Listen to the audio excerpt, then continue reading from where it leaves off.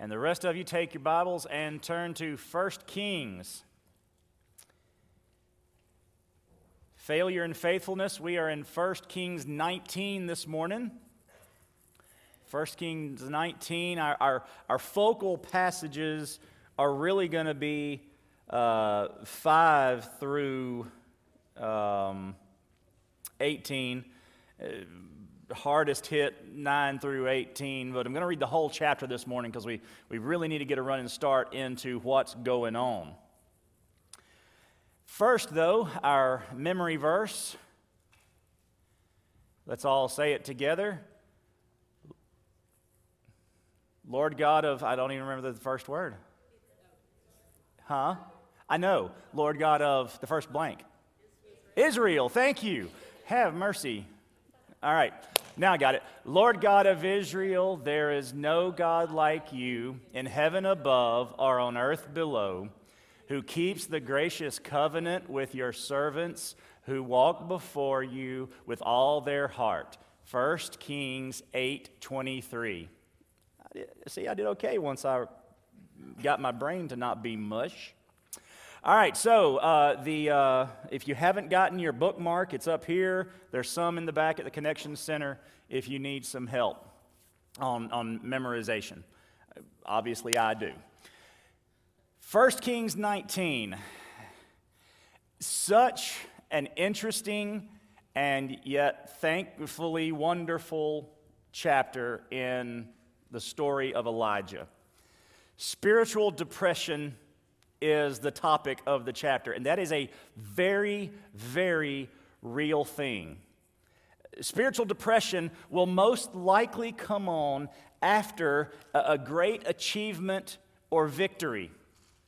That's usually when it's going to hit, and that seems to be the dumbest time, and yet that is the most likely and most common. I have experienced it this month.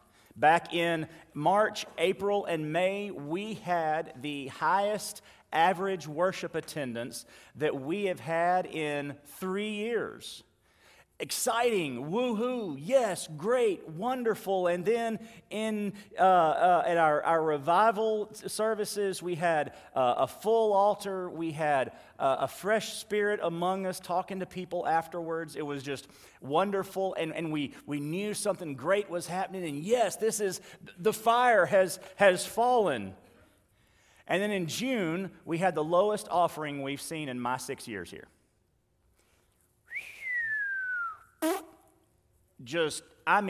That quick. And that's the way spiritual depression works. Because let's be honest, that's the way life works. It's great and it's not, and it's great and it's not, and it's kind of middling and it's not, and it's not, and it's not, and it's middling, and maybe we got up sort of kind of good, and so we are on this roller coaster ride, and then when we are serving a Lord who says and promises life abundant, and we go, where is the abundant life? I got the abundant misery, and we start singing the old song from Hee Haw. Gloom, despair, and agony on me. Good job, folks. Everybody 50 and older. Excellent. The rest of you are just going, what is he talking about? Deep, dark depression, excessive misery. I won't sing the whole thing. If it weren't for bad luck, I'd have no luck at all. Gloom, despair, and agony on me. And that is where we find Elijah. And that is where we find ourselves often. Because we serve a wonderful God. We look at the James Webb, I'm trying to motion to Lacey. We look at the James Webb telescope pictures and we go, have mercy what he has created. So why couldn't he have done this differently in my life last week?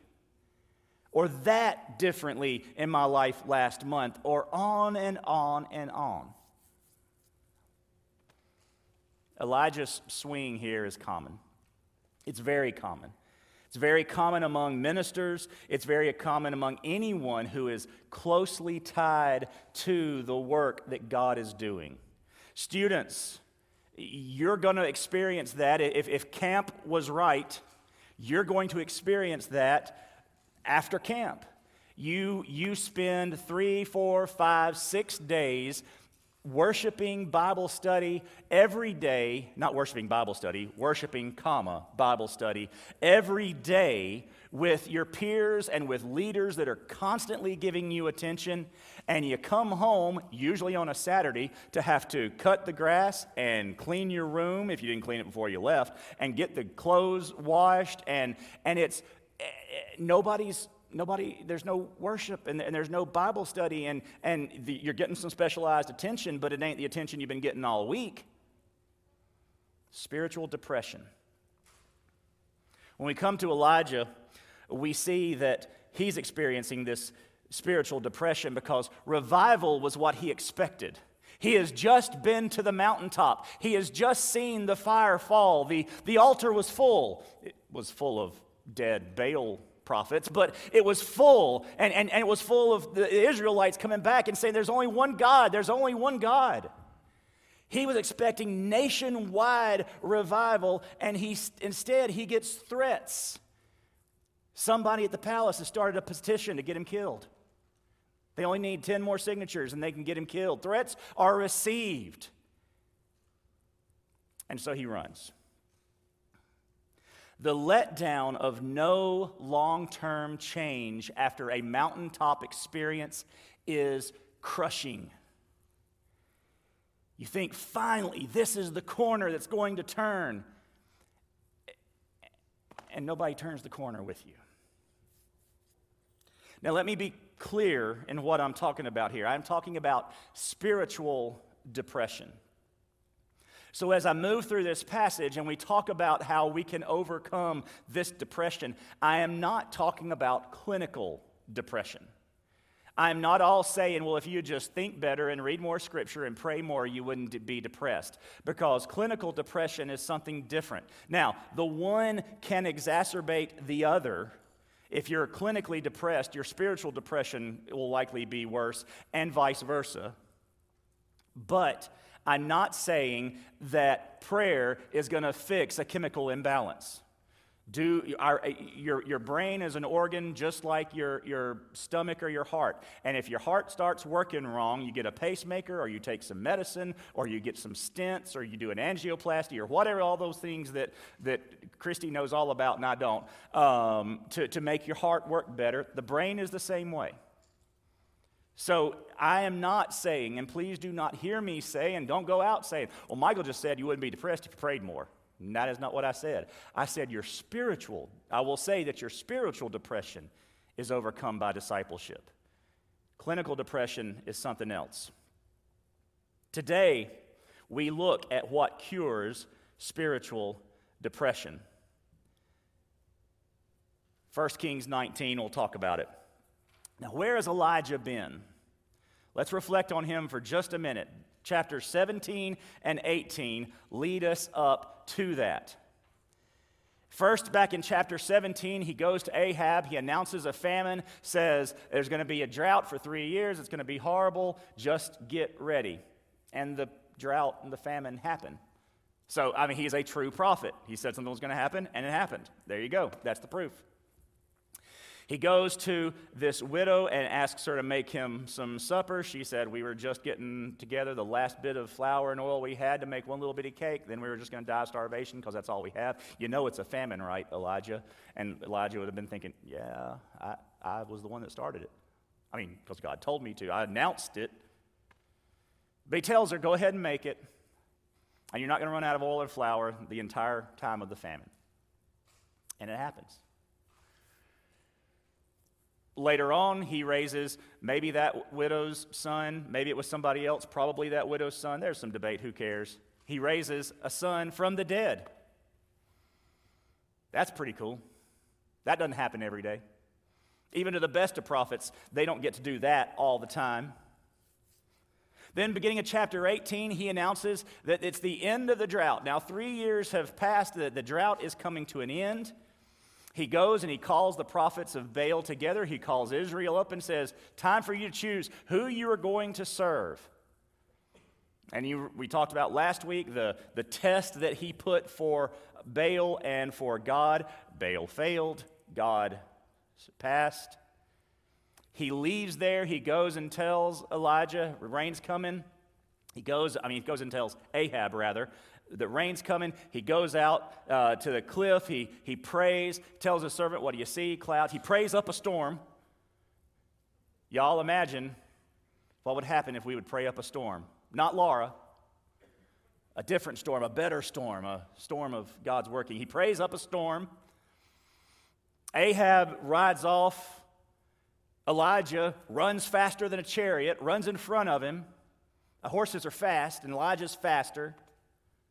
All this in about 3 years. Elijah has had victory after victory after victory after victory. Proof after proof after proof that God was God, he was God's prophet, that what God said was true, that his presence was there, his perseverance with and patience with his people were there, that he was going to do something great, that revival was possible. They get to the precipice, the cusp of revival. Everybody says, yes. Ahab says, boy, yeah, I guess you're right. And Jezebel says, no, I'm going to kill you. And everything falls out. And Elijah's done. And he runs. And he hides. And we want to say, Elijah, what the heck, man? Do you not know what happened over your past 3 years? Yes, he did, and that's why the depression, that's why the fall was so hard. Because he did know better than any of us what God had done over those 3 years. And then suddenly it looked like it was worthless, it was pointless, it was wasted. Let's read. Starting at the beginning of chapter 19, we're going to read everything.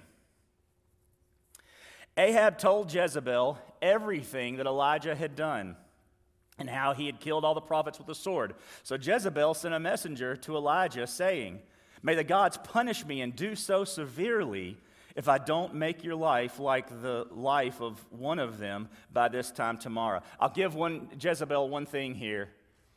At least she was honorable enough to sign the note that she sent to Elijah. Verse 3, then Elijah became afraid and immediately ran for his life. When he came to Beersheba that belonged to Judah, he left his servant there, but he went on a day's journey into the wilderness. He sat down under a broom tree and prayed that he might die. He said, I've had enough. Lord, take my life, for I am no better than my fathers. Then he lay down and slept under the broom tree. Suddenly an angel touched him. The angel told him, get up and eat. Then he looked, and there at his head was a loaf of bread baked over hot stones and a jug of water. So he ate and drank and lay down again.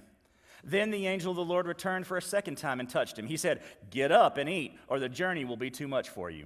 So he got up, ate, and drank. Then on the strength from that food, he walked 40 days and 40 nights to Horeb, the mountain of God. He entered a cave there and spent the night. And here is our focus for this morning. Suddenly, the word of the Lord came to him, and he said to him, what are you doing here, Elijah? He replied, I have been very zealous for the Lord God of armies, but the Israelites have abandoned your covenant, torn down your altars, and killed your prophets with the sword. I alone am left, and they're looking for me to take my life. Then God said, go out and stand on the mountain in the Lord's presence. At that moment, the Lord passed by. A great and mighty wind was tearing at the mountains and was shattering cliffs before the Lord, but the Lord was not in the wind. After the wind, there was an earthquake, but the Lord was not in the earthquake. After the earthquake, there was a fire, but the Lord was not in the fire. And after the fire, there was a voice, a soft whisper. When Elijah heard it, he wrapped his face in his mantle and went out and stood at the entrance of the cave. Suddenly, a voice came to him and said, what are you doing here, Elijah?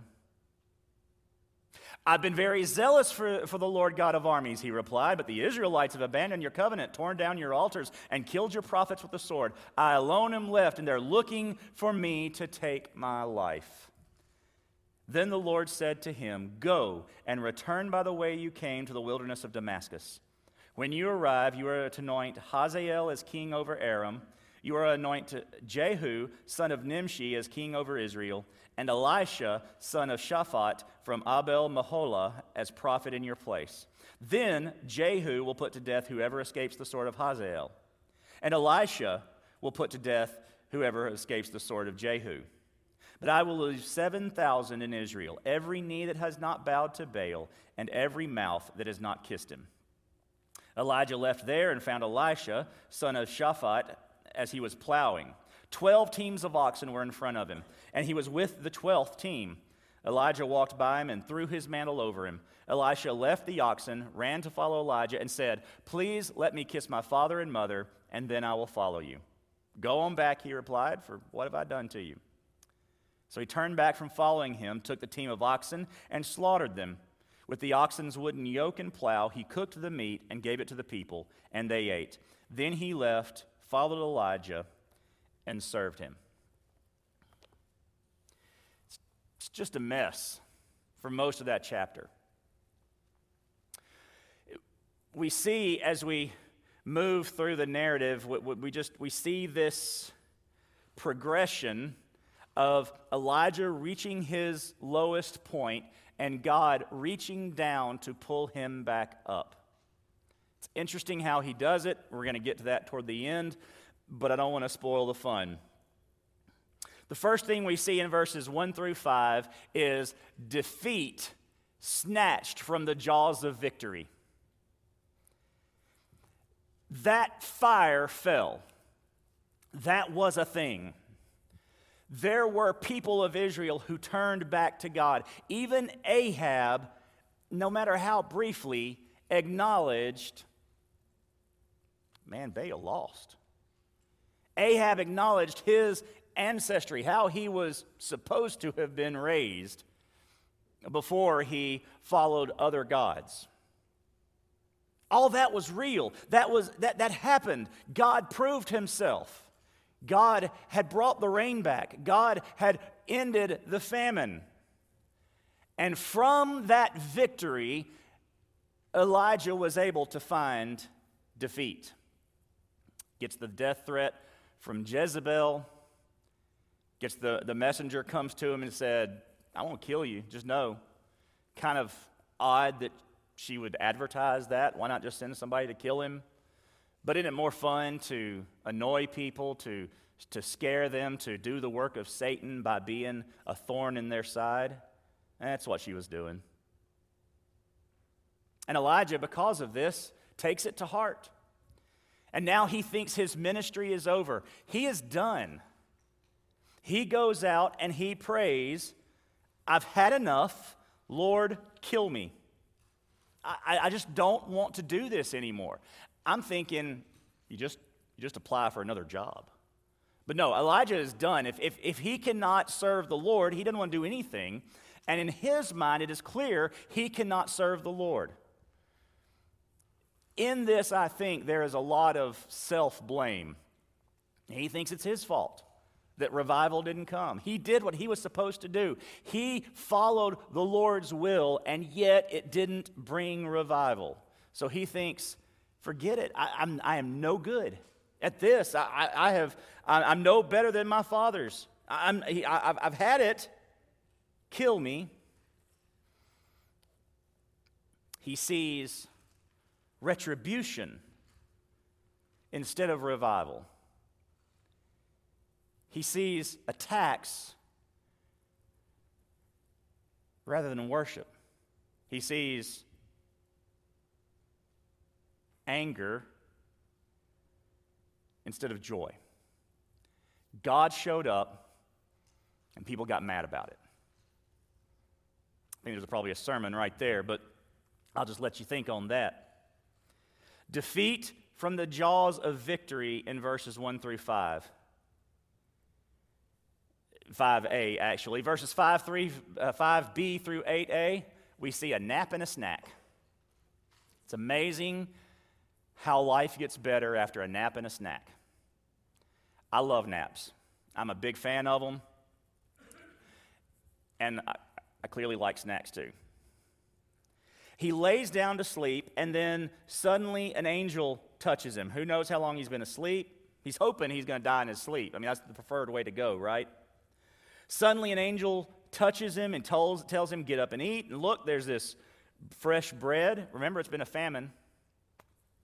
And a jug of water. There's been a drought. So, I mean, just the very miracle itself of being fed in the wilderness by an angel, but the angel producing something that the land doesn't have. Also note where he is at this point. If you don't know Bible geography very well, and most of you got maps in the back of your Bible, those are very helpful. I encourage you to look at them a lot because I love maps. He has left Israel. He's a prophet in Israel, the northern kingdom. He has gone through the southern kingdom of Judah. Beersheba is the very southern border of the southern kingdom, and he's gone a day's walk into the wilderness. He is getting just as far away as he thinks he can, especially from Jezebel. She's not going to come through Judah to get him, and then probably certainly not going to go into the wilderness to find him. He's running just as far as his mind can take him. We might remember another prophet who did something similar. Jonah was told to go this way, and so in obedience, he went that way. In disobedience. That way. I want you to go to Nineveh. Hey, I'm going to Spain, man. It's basically what Elijah's doing. He is called to be a prophet to the northern kingdom, so he goes to the wilderness south of the southern kingdom. Says, I'm done. I was obedient, didn't work. I don't want to do it anymore. Kill me now. And God shows up. And God has plenty to rebuke Elijah for. There are a number of things he could cover. He has not been told to leave. He's not been told to do anything as far as we know at this point. And yet Elijah's making all these decisions for himself. But before he rebukes, before he gets into the disciplinary stage, he refreshes him. Elijah, eat and take a nap. Hey, Elijah, wake up. Eat some more, take another nap. You've got a job to do, but you're going to have to be physically ready to do it. There's something else that's going on here. There's this spiritual letdown, but there's this adrenaline letdown, something very physical, very hormonal going on. He has been, let's just go back a few days, a few weeks. The running in front of the chariot. He's not a young guy. The running in front of the chariot, the confrontation on Mount Carmel. Those are all physically and emotionally demanding, not just spiritually demanding, but physically and emotionally demanding. He has been living on this adrenaline of what God is doing. I don't think you kill a few hundred prophets of Baal and just do it kind of nonchalantly. No big deal, stab, lop off your head. You know, this is big. And so he is coming to, y'all know when you almost get in a car wreck, like somebody pulls out in front of you, or something happens and you jerk and you get that adrenaline rush and your legs hurt. Do y'all know what I'm talking about, or is that just me? I don't see any heads moving, so yeah, that's what happens to me. That adrenaline, my legs hurt. They want to run. It's the fight or flight, and apparently I'm always interested in flight. Because my legs are asking me, why are you still sitting here? Stupid. Elijah has been living on that mess. Constantly in fight or flight mode. He's got to go face Ahab and Jezebel, the one who's not liked him forever. Ahab has called him the tormentor, the troubler of Israel.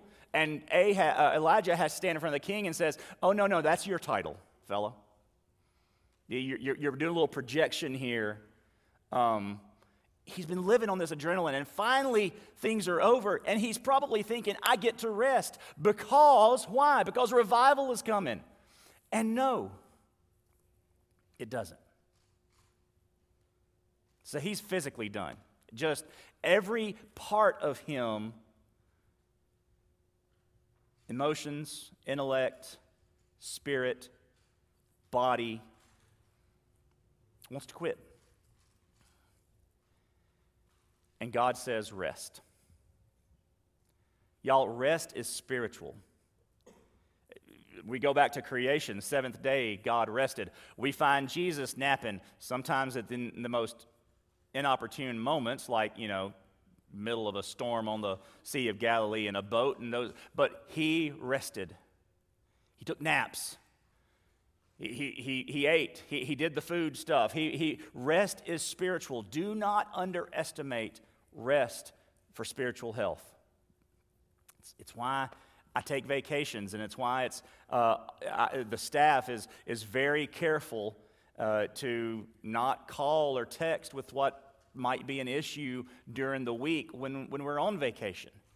Because it's not restful if I'm having to make decisions about some crisis or kind of crisis that's going on. I mean, if it's a big deal, certainly I want to know, but there are a lot of times when it isn't. And they're very careful to protect me from that. And me from them when they are on vacation. Because we need to be able to unplug, decompress, and recharge. And that's what he is doing here. It's what God is doing for Elijah with a nap and a snack. And the angel says, the journey will be, or get up and eat, or the journey will be too much for you. So he got up in verse 8 and drank. He got up, ate, and drank. Then on the strength from that food, he walked 40 days and 40 nights to Horeb, the mountain of God. He entered a cave there and spent the night. Why did he go to Horeb? Why did he make this 40-day and 40-night walk? Obviously, the angel knew what was coming. God had told him, because God knows what's coming. We just don't have a record of God saying, hey, Elijah, go to Horeb. I tend to believe, based on the question God asks, that Horeb was Elijah's idea. Here, I'm going to feed you, God says. I'm going to get you ready, because I know you're about to do this. But that's okay, because you're going to learn some things when you get there. But Elijah needed to go on a search for confirmation. And that's the third thing we see in the narrative, a search for confirmation. Maybe I'm wrong. Maybe God told him to go to Horeb, and Elijah just didn't see the need to record that. But again, the question seems to lead us to believe not that God was wondering or confused or didn't know something, but was wanting him to think about what he had done. And Elijah goes to Horeb. Now, what's special about Horeb? The mountain of God, it calls it here in the passage. And if you just stop there, then that's interesting. But why? And most of y'all probably already know. I had to look it up and be sure I was right. That's the mountain that Moses met God in the burning bush on. It's the call. It's the call mountain. Elijah is going to get confirmation, going to search for confirmation for his call. I know I've told you this before, but one of the first things that they taught us in church planting training before we planted the church in Houston, in Northeast Houston, was always go back to the call. Because they knew we were going to experience spiritual depression. They knew there was going to be failure. And there may be spectacular failure. There may be spectacular mountaintops. But they knew you were going to question, maybe on a daily basis, your call. Did God really call us to do this? And we had to do that a lot because, in case you don't remember, our church plant failed. It didn't take off. It no longer exists. So we had to regularly go back to that call and say, why is it failing if this is what God called us to do? Well, let me go back to the call. Are we even right that we should be here? We had to ask ourselves, what are you doing here, Michael and Etta? And every time we would say, we're obeying the call. And then God would say, then continue to obey the call. That doesn't change at any point in ministry, in case you're curious. When you go from 3 months of the highest attendance to the worst offering, you begin to question the call. God, why did you call me to Sulphur for that? Why have we gone through what we have gone through? Interestingly enough, today is the 6th anniversary of my preaching in view of a call, like this very day. 6 years ago, July 17th, 2016. I had no doubt about my call here. I've also told you this before, I think. I had the first phone interview with Lee Bird back in May, early May, I think. And I had a Facebook group of friends who were praying for me through the transition from Nixon to wherever I went. And after I had that phone call with Lee, I wrote in that Facebook group, I'm not sure Lee knows it yet, or the rest of the committee knows it yet, but I believe God's calling me to First Baptist Sulphur. I said, I could be wrong. I'm not Elijah. I'm no prophet, but I've been wrong before, but I believe this is where we're supposed to go. And I've never really doubted it since. But there are days, I don't pray to die. I'm not that bold and brave. But I do say, Lord, is this where you want me? And he says, did I call you? Yes, sir. Have I called you to do something else? No, sir. There's your answer, boy. We search for confirmation. Elijah was searching for confirmation. Lord, you called me to be your prophet, to lead your people, to call your people to repentance. And you know what I got for it? A death threat. I preached your word. I did what you told me to. We saw some incredible things happen, and a death threat. The church didn't grow at all. All I got was threats and notes from people that didn't like me. And God says to Elijah, did I call you? Did I tell you to stop? No, sir. And God doesn't say it that way. He asks Elijah a question, and he asks the same question twice. The first time, though, it's a question of purpose. God asks Elijah, what are you doing here, Elijah? Now, this is why I don't think God told him to go to Horeb. I think this was Elijah searching for answers, and he thought, I'll go where Moses got his call. And God says, what are you doing here, Elijah?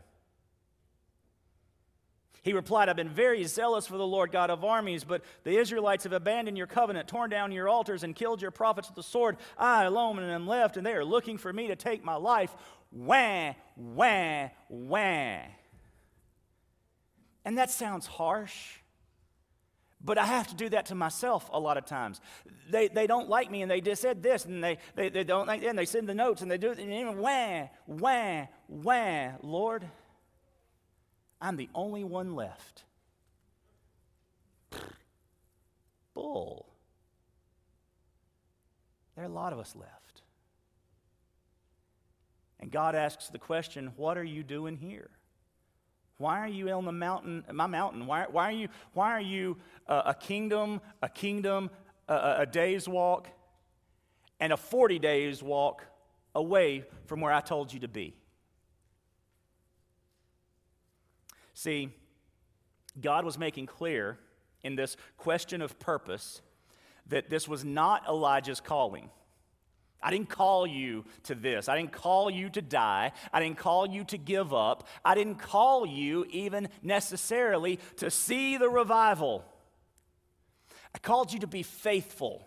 I called you to do what I told you to do. I called you to call the people to repentance. I called you to preach my word. I called you to set up the altar and pray for fire, and it failed. You did what you were supposed to. That's all you're supposed to do, is what you are supposed to do.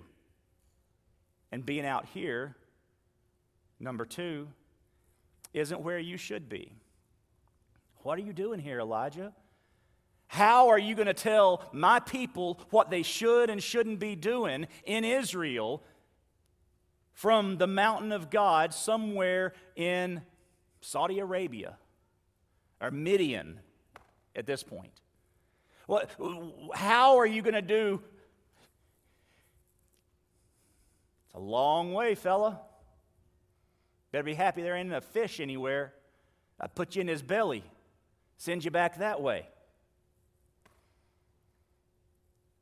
What are you doing here, Elijah? Why are you praying to die? Did I say you were done? Did I say it was over? Did I say that you had fulfilled your calling? Now you get to die. No, I decide when people die and when they don't. I'm the one that gets to decide when careers are over and when they're not. I'm the one that gets to decide when you get to retire from ministry. By the way, you don't get to retire from ministry. I'm the one that makes those decisions. What are you doing here, Elijah? See, Elijah is done with his purpose. Elijah has no question of purpose. He doesn't care what his purpose is anymore. He's done with it. And God says, And we see a quiet revival. Verses 11 through 13a.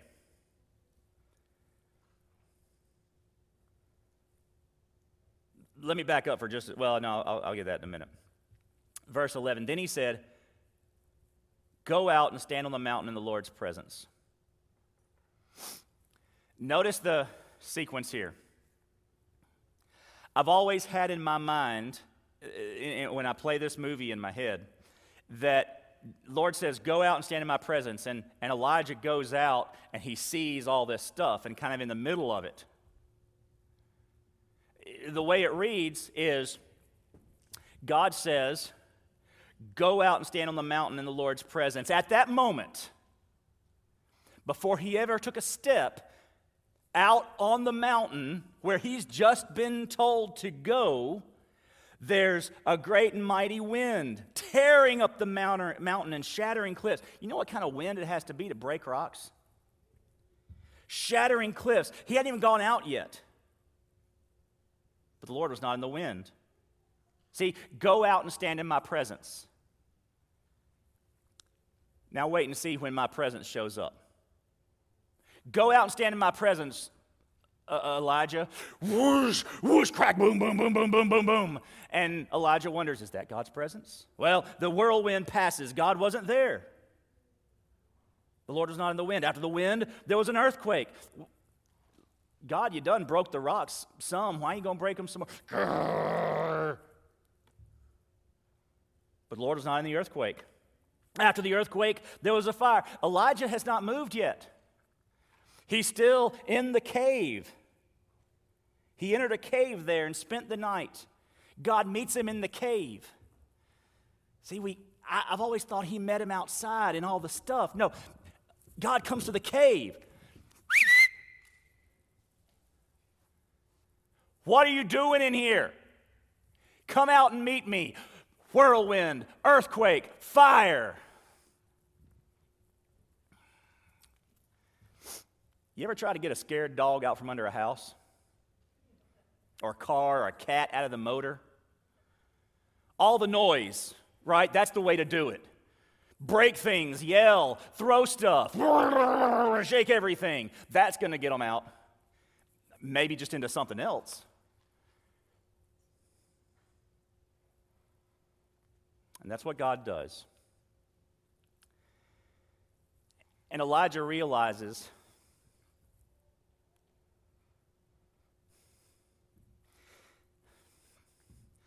God doesn't just show up in miracles. He doesn't show up in the big things. I mean, he does, but he doesn't just. Right? That's what we want. God, show us your presence. And he says, I did. But you want something major. You want a show.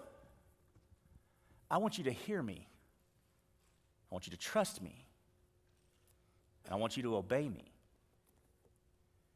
No huge miraculous event, not in the whirlwind, not in the earthquake, not in the fire. No pyro, no special effects.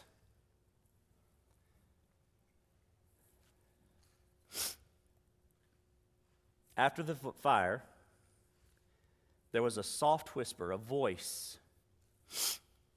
When Elijah heard it, he wrapped his face in his mantle and went out and stood at the entrance of the cave.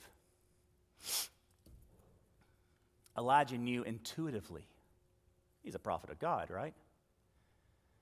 He's not in all the big stuff this time.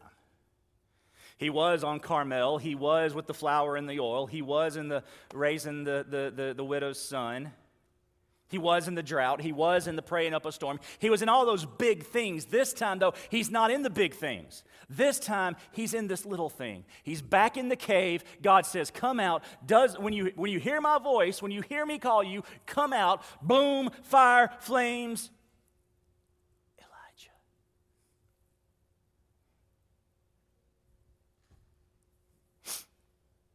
A quiet revival. Just God's presence. The best refresher, naps and snacks are great. The best refresher is God's Word. That's why I am so refreshed from the Southern Baptist Convention. As we talked about last Sunday night in our Q&A, I know it's crazy that I get excited about a 2-day business meeting, but the preaching, the worship, the send celebration for the international missionaries, the pastor's conference the day and a half before that, which is just preaching and worship and preaching and worship. It's not just the getting away snacks, lots of snacks. And sleep, that's iffy, but we do rest eventually. But it's God's Word. It's God's presence. See, a quiet revival comes from discipling believers. And I don't mean you discipling believers because, yes, that's part of it. But I mean you as believers discipling yourselves, individuals daily in God's Word for personal growth. Discipling believers. Those are a quiet revival. And that may be, and I dare say is, as important as anything else and as much as anything else, what our church needs. A quiet revival of a discipled believer in every home and heart, in every church member.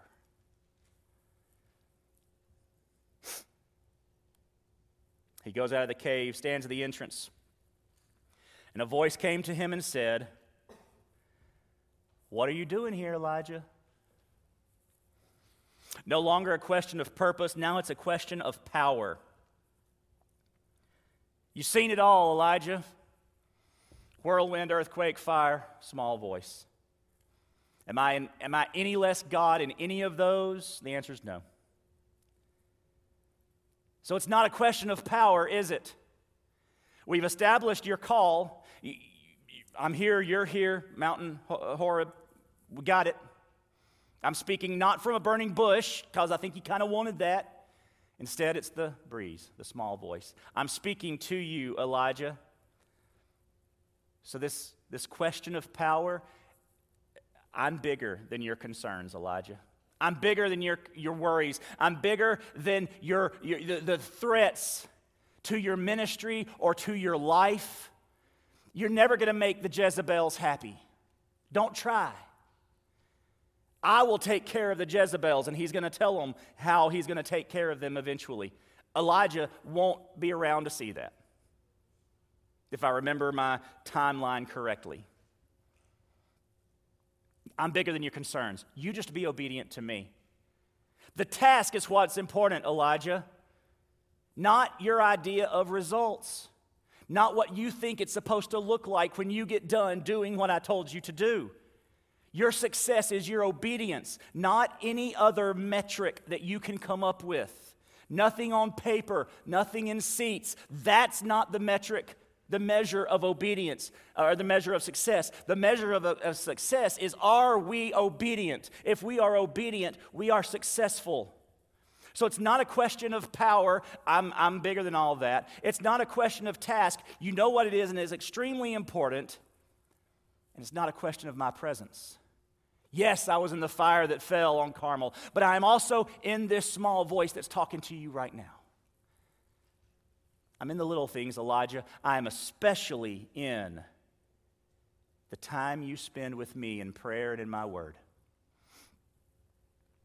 God never leaves us alone. And if he never leaves us alone, we always have his power. And if we always have his power, we are always equipped for the task.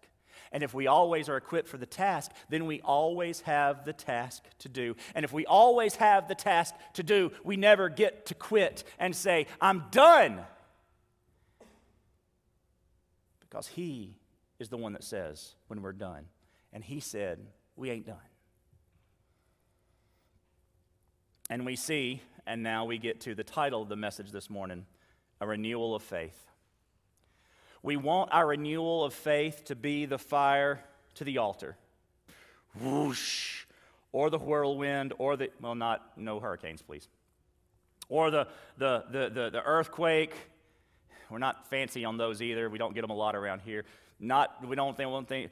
But you know what? If we could get the fire, God's presence, we'd probably take those. I've told you before, I'd take another hurricane if it would continue to unite and grow us, because I saw it.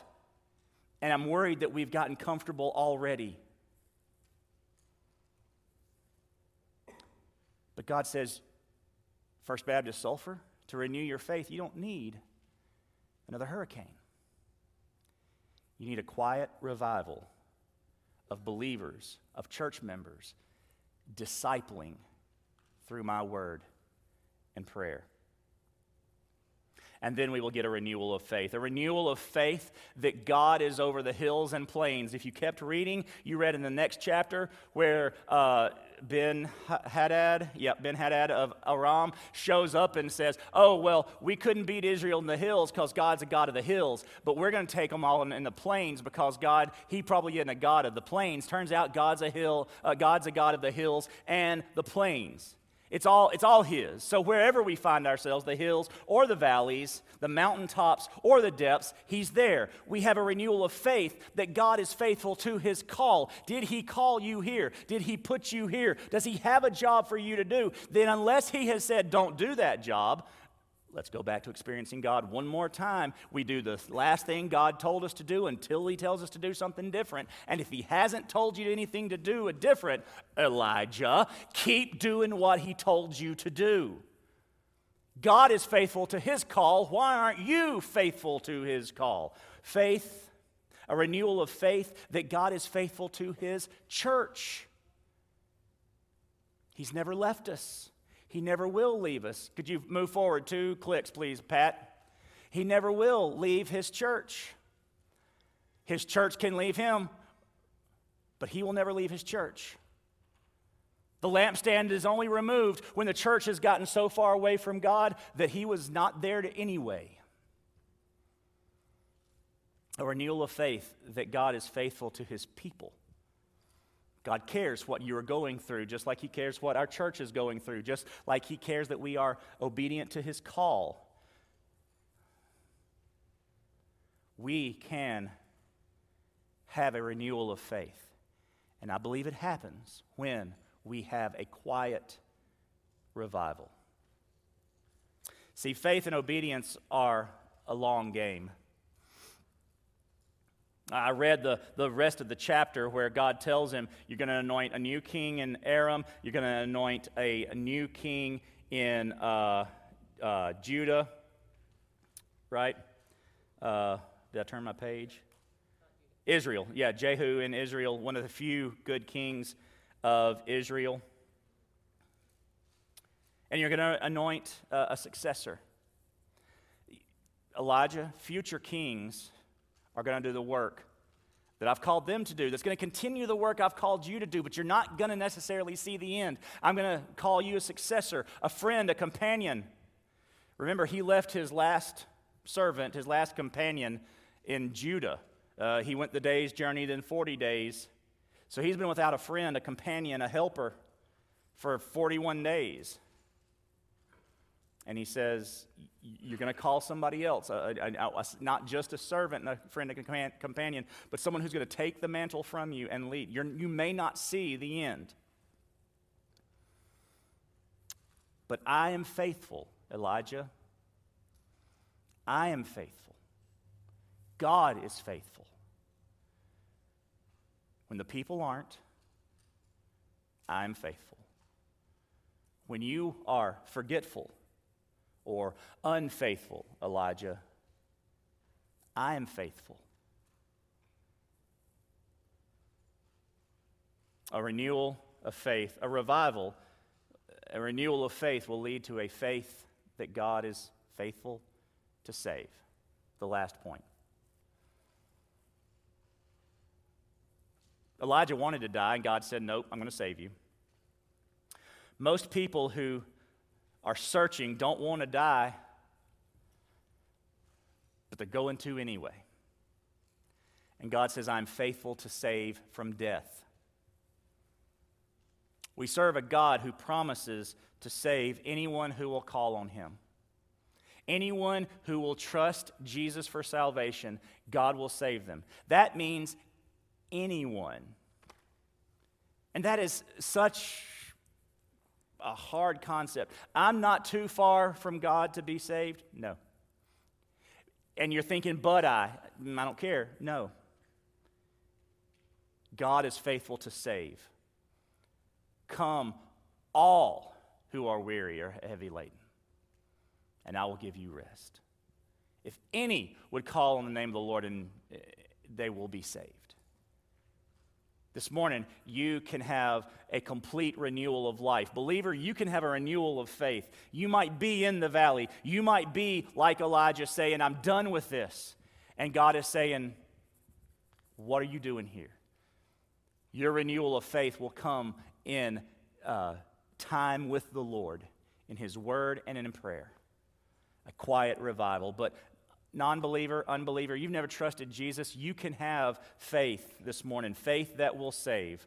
Romans 6:23 tells us, the wages of sin is death, but the gift of God is eternal life in Christ Jesus our Lord.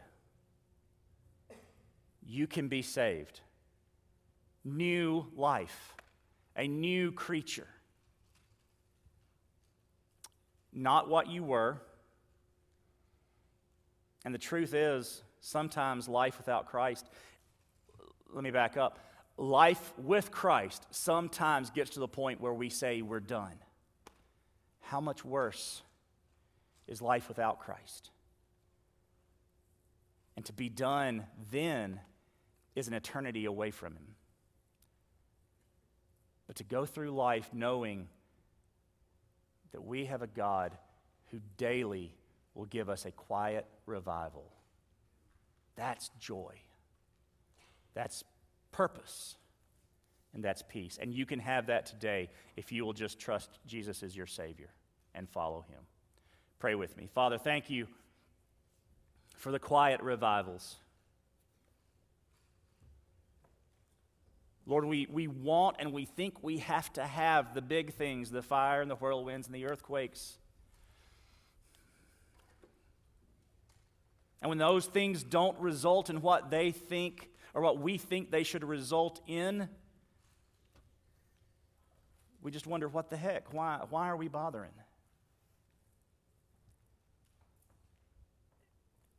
And I believe that's because we're not spending time with the still small voice. We're looking for the next Mount Carmel experience, and you want us to get on Mount Horeb and spend time with you. Have our call renewed. a new purpose like you gave Elijah, you got work to do. I'm not done with you. And a new confidence that no matter what we see or don't see as the end result of our calling and of our obedience, you've got all of that mapped out. Our one requirement is to be faithful.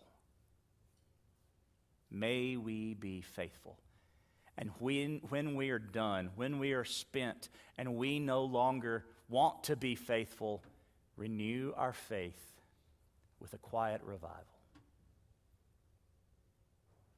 Lord, if someone's listening who's never trusted Jesus as Savior, I pray for a very vocal revival in their lives, where you save them and they publicly profess and proclaim that salvation through baptism in 2 weeks, or right now as they come forward to tell folks, I've trusted Jesus as my Savior.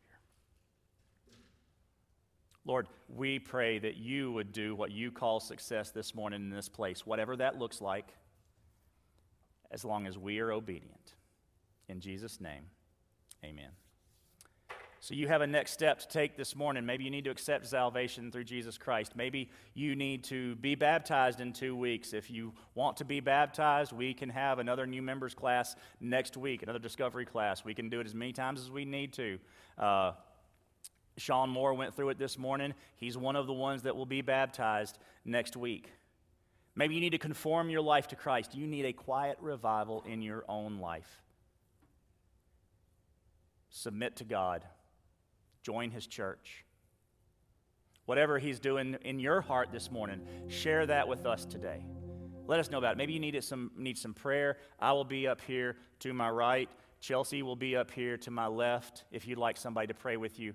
Kirk, one of our deacons, will be in the back to pray with you.